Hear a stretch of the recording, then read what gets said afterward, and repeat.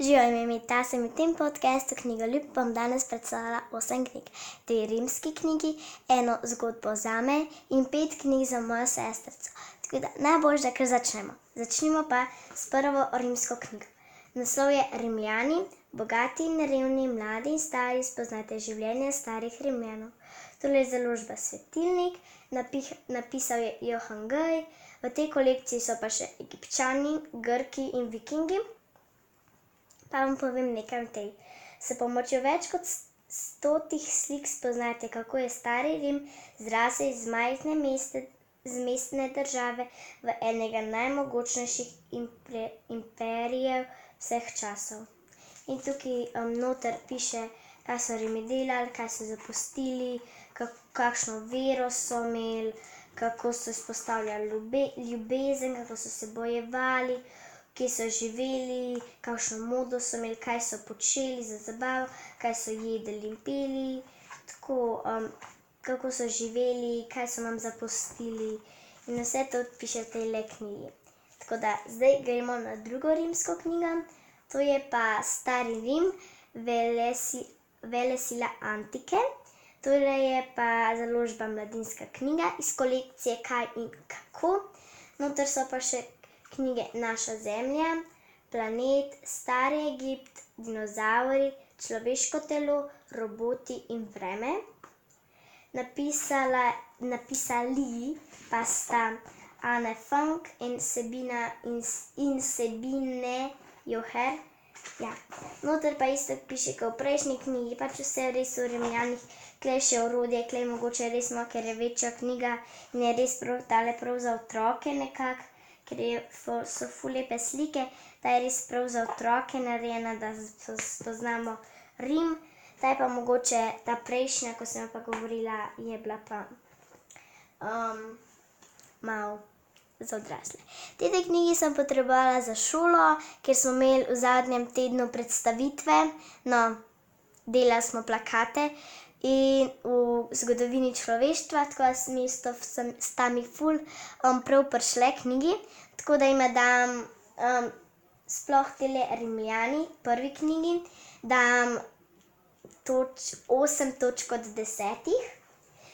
Tele Stari Rim pa 10 od 10, ker je res zame super razložen, ker so preveč take besede, ko jih mi otroci, jaz sploh ne razumem. Tako da ja, gremo zdaj na mojo knjigo, to je pa Vsaj en popoln dan. Jennifer Niven je napisala tole, govori pa o zgodba o fantu, ki mu je ime Finč in punci, ki je ime Violet. Ja, to pa še nisem prebrala, sem jo pa začela, tako da vam poročam v kakšnem drugem podcastu, kako se mi je zdela. Res ne morem veliko povedati. Ne morem pa tudi nekaj ful zad prebrati, ker je neka nalepka. Iz knjižna nalepka gor nalepljena, ne morem prebrati, tako da res poročam, kako mi je bila in mislim, da bo ful dobra, ker mi ima ful lepo platnico in kakor sem že malo na spletu šla prebrati Vsaj en popoln dan, se mi je zdela ful lepa knjiga, tako da ko mi čakam, da jo preberem, ne bom pa še nič govorila, ker nočem. No, zdaj gremo pa na 5 moje sestrice knjig, tako da ja, 15 še čakam. Miška želi prijatelja, to je napisala Nina Hrovat, je založba Miš, ilustrirala pa je Kristina Krih. Ja, govori pa o eni miški, ki želi prijatelja in vmes sreča 3 živali, ki ji pomagajo, ampak ona jih zavrne, ker vmes so ji grde, ena je grda, ena je tudi grda, ena ji pa smrdi. In je pa v 4 ali ne vem kolikih jezikih napisana. Ja, bom preverila takoj. Napisana je v 4 jezikih, ne v 5, v albanskemu jeziku, v angleškemu jeziku, v bosanskem jeziku, v makedonskem jeziku pa v slovenskem jeziku. Tako da je ful fajn. In vmes imaš tudi tako nek slovarček, naprimer, kaj je miška pomeni po minus huja, muse, mišič, mujabi, pa kako pomeni prijatelj, mik, friend, prijatelj, njapentjant, kresnička, kselononija, firefli, svitac, cuabijaka. Tako da je zelo zanimivo. Jaz sem jo tudi prebrala in mi je bila ful lepa, moji sestrici pa tudi, da so bile ful zadovoljne s tole knjigo.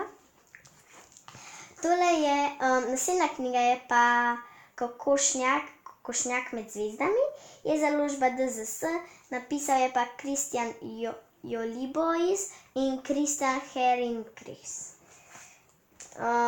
Ja, meni je bila ful všeč, govori se o eni kokoški, ko je bila prvo posebna in je bila roza barve. In je si jo ful hotela zvezde dotakniti in enkrat je prišla do enega znanstvenika, svojim prijateljem ovco in mu je znanstvenik rekel, da se bo lahko dotaknil zvezde, ko bojo imele kokošji zobe.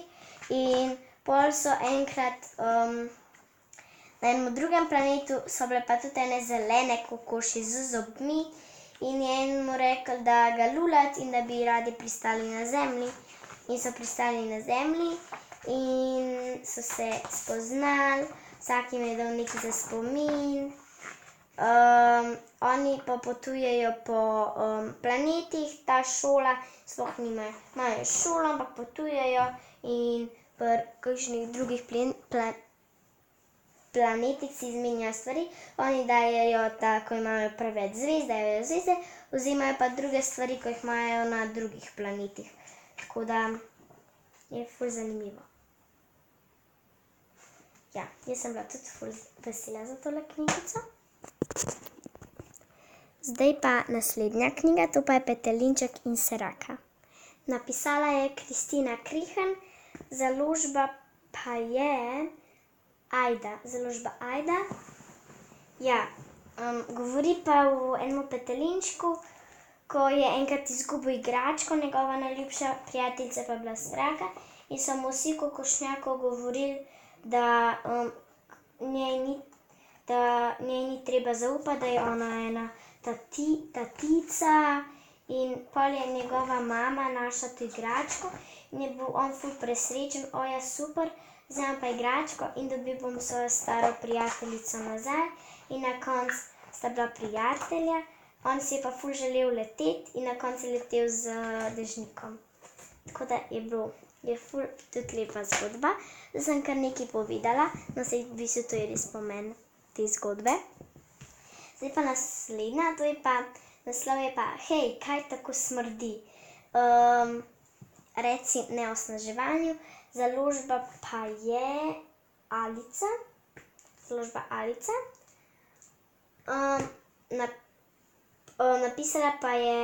Sta napisala Julija Jerman in Geri Parosons. Govori pa o hijeni, pa v enem ptiču, tistem mrhovinarju pa v hijeni in oni dva sta čistilca. Oni dva čistita po savani, kot druge živali osnažujejo in oni sploh nič, pač druge živali sploh nič ne porajtajo, da se oni dva ful trudita, da bi pač očistila savano.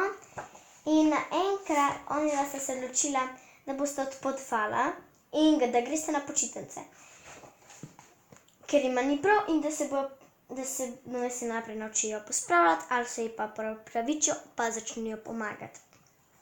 In so začeli ugotavljati, da kle nekaj ful smrdi.